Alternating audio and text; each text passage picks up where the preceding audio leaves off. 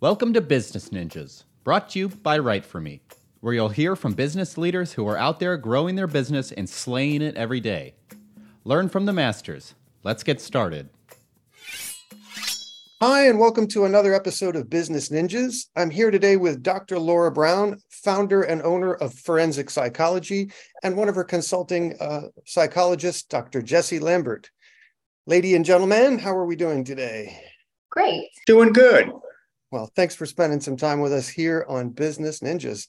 Dr. Brown, please tell us a little bit about yourself and about forensic psychology. So I'm a forensic psychologist in Baton Rouge, Louisiana.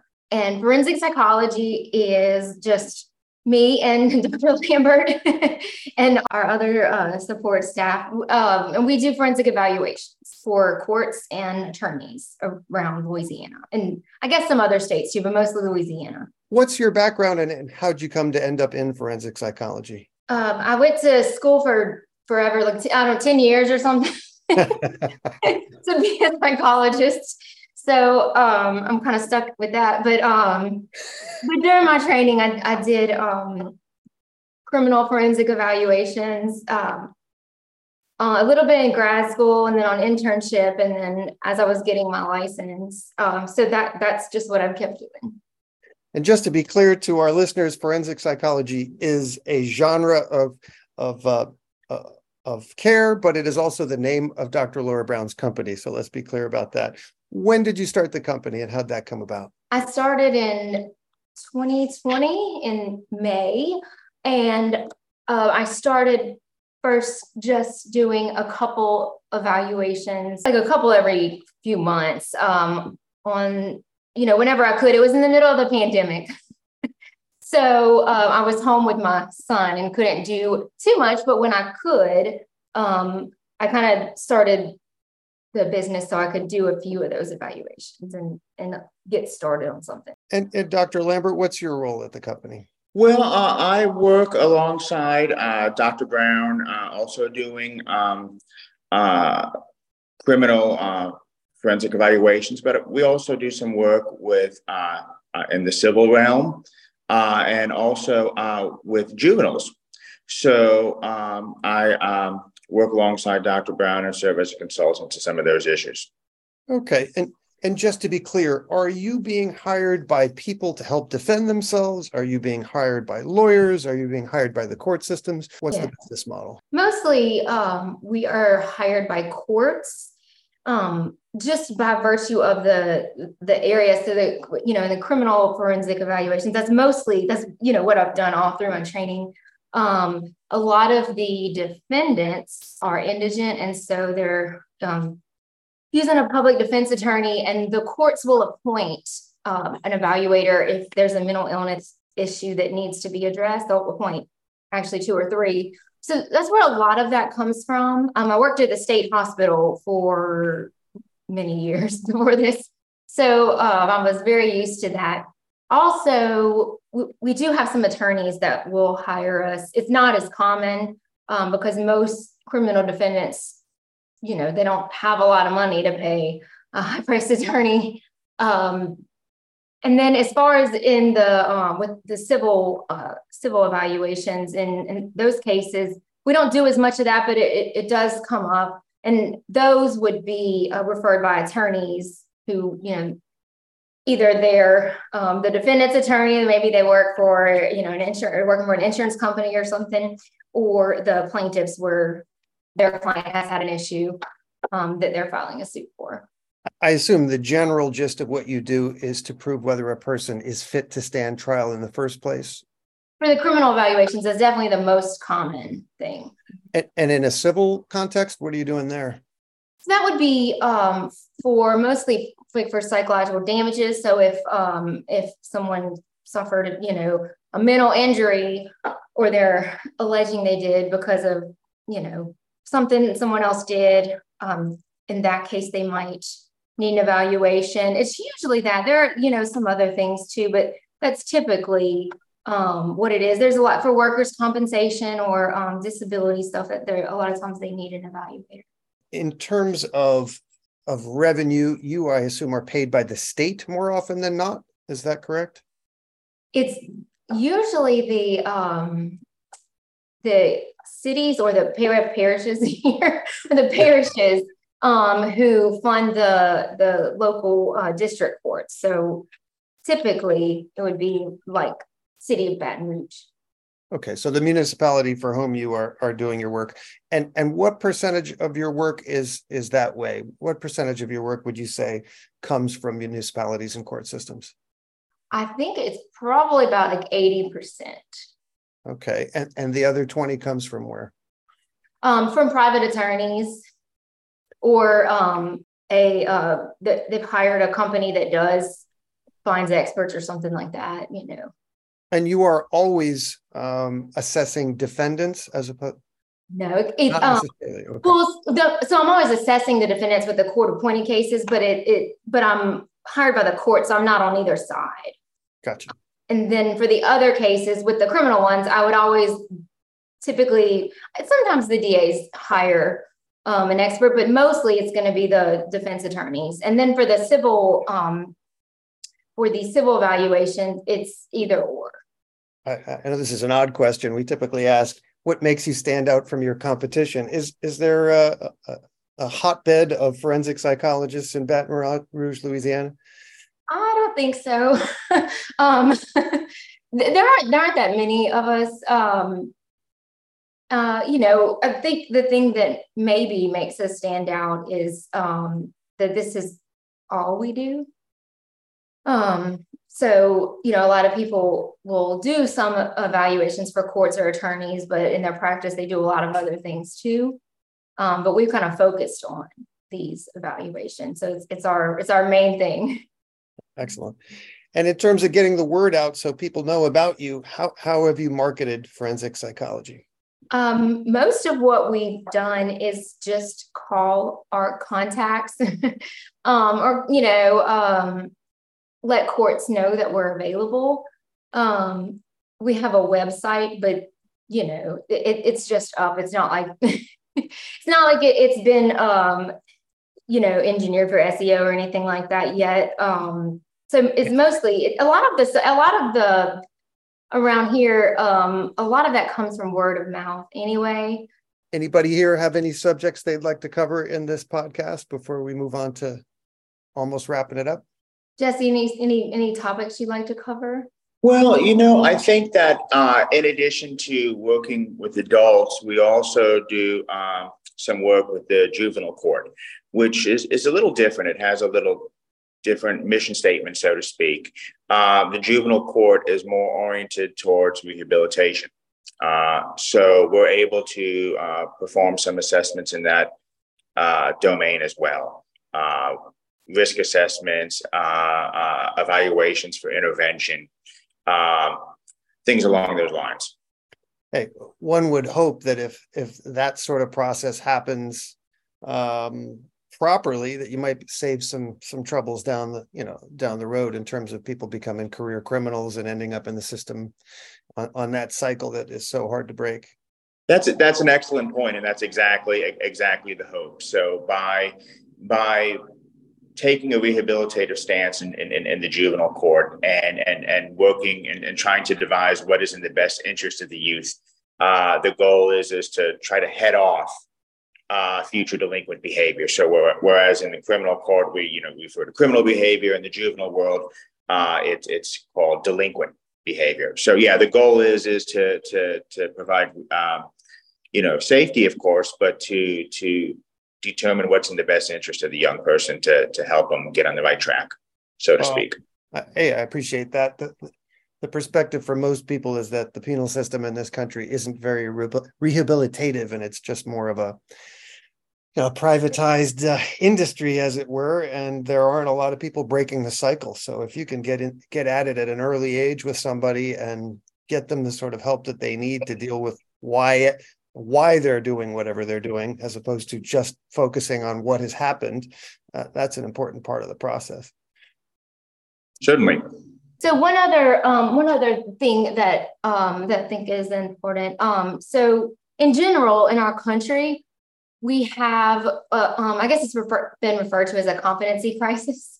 So it's several states, including Louisiana, they have come under federal monitoring because when defendants come in front of a judge and they're charged, especially with a felony with serious offenses, and they need to be evaluated for competency, and maybe they do get evaluated. So it takes a long time often for them to be evaluated by someone. And in the meantime, they may be sitting in jail somewhere. But even if they do get evaluated, again, there's still a very long time frame between when, the information goes to the court and there's a hearing set and something's done. And sometimes even when they are then committed to a mental health facility, there's a long wait until they get in. And, years ago in Louisiana, that wait was like a year or more. So a lot of really sick people would be sitting in jail kind of waiting to get in. And that's because there aren't beds. And there's not really even, bigger than that. There's for people who have mental illness to get treatment, there's just not many treatment facilities, especially if they need to be admitted for inpatient treatment. There just aren't really any, but even outpatient treatment, it's hard for people, especially who are indigent, to get adequate outpatient treatment. And so eventually they end up getting arrested for something, or they'll go just to and from emergency rooms, because there's no longer term placement for them. And, eventually they do something that gets them arrested or that gets them in trouble. Or sometimes they are, they're charged with serious offenses to get them treatment, because that's kind of the only way to really get someone into treatment. And have those year-long waits shortened at all? Is there any progress in Louisiana? Yeah, there has been. There has been with COVID. I think we kind of went back to that long wait list, and I don't know what it's like now. But yeah, there was a federal consent decree there's one state hospital here where one state hospital in the state of Louisiana. Yeah, so everyone is admitted there who's an adult and who's charged with a felony and needs to go. Where they were having to admit everyone depending on how ill they were within 15 days. But with COVID, of course, the jail shut down, the hospital shut down. So I think that there's now again a long wait, and I don't know, how that's going to go. But there's even a long wait for people to be evaluated, and a lot of people can be treated on an outpatient basis if that's recognized and if there's someone to do some of that. And how many beds does that one state hospital have? Oh, I don't know what they have now. So a couple years ago, I worked there, and I do think they've expanded the number of beds they had, but it was between, I'm going to say 600 and 700, not that many. But I do think they've expanded since then. I mean, it's a whole state. It's just it's not enough, of course. Well, I know here in Los Angeles, we've had, COVID created a situation where the level of crime that would be enforced and or create a conviction has risen so that we could keep people out of the county lockups and out of the prisons, which does not help the people on those margins who may not be a career criminal, but may have a mental health issue that manifested itself in a single event or that. Mm-hmm. So those people are just churned back onto the street out of the system here in California. I'm not sure if that's the way it is in Louisiana these days, but it's not a great equation for mm-hmm. all of society, frankly. If people who need help can't get it and have been accused of a crime, but it's not quite, a Class A felony, well, we don't have time for you. Go, I'm hoping those things change and that, that maybe COVID has given the country a little more empathy towards mental health issues, because everybody's been touched by anxiety and depression in the last couple of years at some point or other, being locked down and having forced changes and things like that. Yeah. And I think at least here in Baton Rouge, there is, the judges have been trying to find outpatient options for people who might otherwise be admitted to a hospital, but they're kind of faced with the fact that, well, they're not going to be admitted for a while. And And then, there's a lot of people are, and there's a move to kind of reform the cash bail system. So there are a lot more people being released instead of being kept in prison. People feel different ways about that. Well, and at the end of the day, it's a very serious funding issue. I mean, if your services are paid for by the municipalities and the mental health care needed for these people are paid by the municipalities, and if they're incarcerated and that money has to come from somewhere. And no one likes tax increases, but these are things that have to be taken care of. Yeah, it's a lot of people will blame it on deinstitutionalization, which now that there aren't mental health facilities that are intermediate, longer term for people, they kind of bounce in and out of these systems. And, maybe it would cost less if there were, places like that. We can't be sure, but, there's everything now is moved toward kind of community-based care. And sometimes those resources aren't really adequate to take care of it. Well, in just about every context, especially with humans, prevention is always more effective than, having to take care of the other end of the equation. So I appreciate what you do. Tell me something that either and both of you would like to be celebrating personally and professionally 1 year from now. Change gears. I think 1 year from now, we would like to be celebrating maybe like our fifth full-time employee hire or something. Yeah, I agree with that, because the deal is we'd like to expand the services that we do and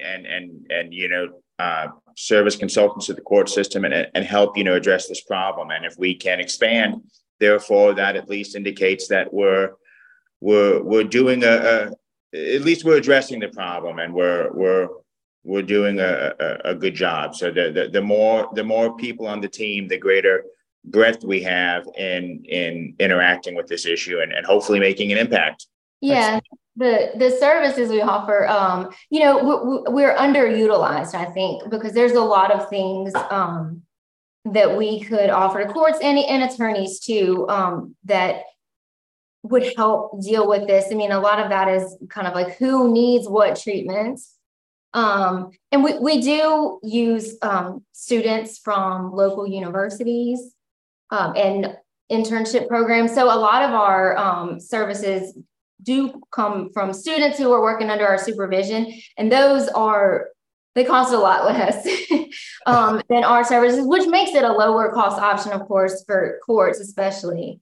And we have really great students there. They work under our supervision, so it's not as if they get lower quality of work or anything like that. Well, hey, I appreciate you spending some time with us here today. Please tell everyone what your URL is, where they can find your company, and what social media channels you're using these days. Our website is LAForensicPsych.com, and that's PSYCH.com. And we are on LinkedIn. It's just under Forensic Psychology, LLC. Okay. Dr. Laura Brown, Dr. Jesse Lambert, thanks for spending some time with us here today on Business Ninjas.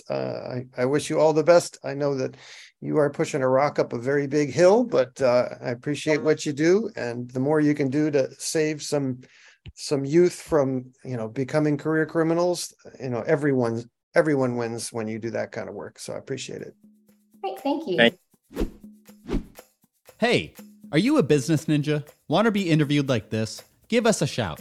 Go to www.writeforme.io, WriteForme.io, and schedule a time to meet with us, and we'll make it happen. Keep slaying it, y'all.